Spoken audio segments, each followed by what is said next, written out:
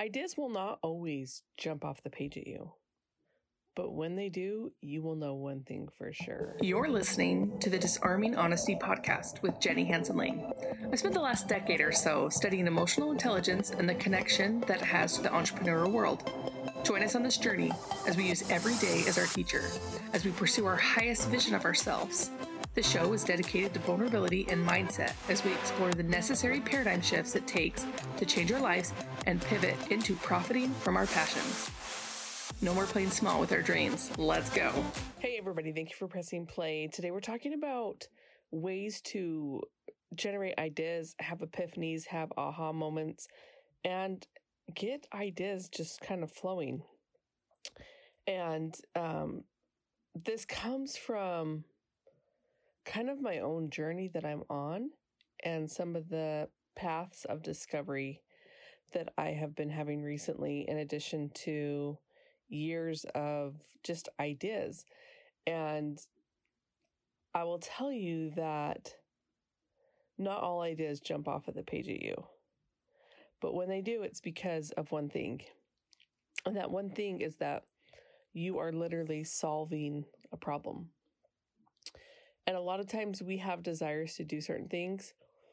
We want to create things. We want to make things. We want to be this person.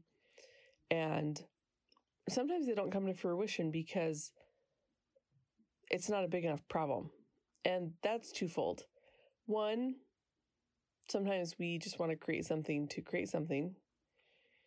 And two, literally, solutions are driven by everything. I was thinking of that this week in art, because a lot of people will say that art is just finding solutions to problems inside of lines, right? Like, how does this look good together?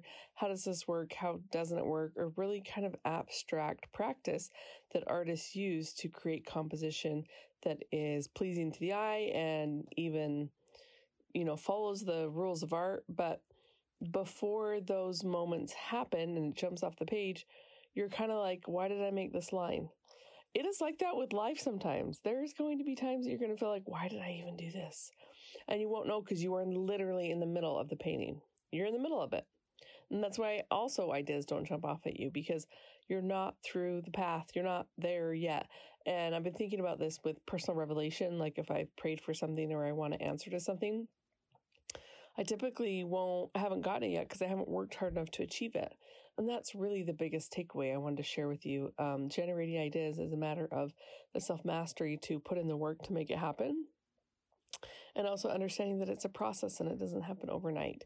So if you're struggling with an idea or a decision and you're in the middle of this confusion period, definitely give yourself the grace to understand that it's growth and it comes at its own pace.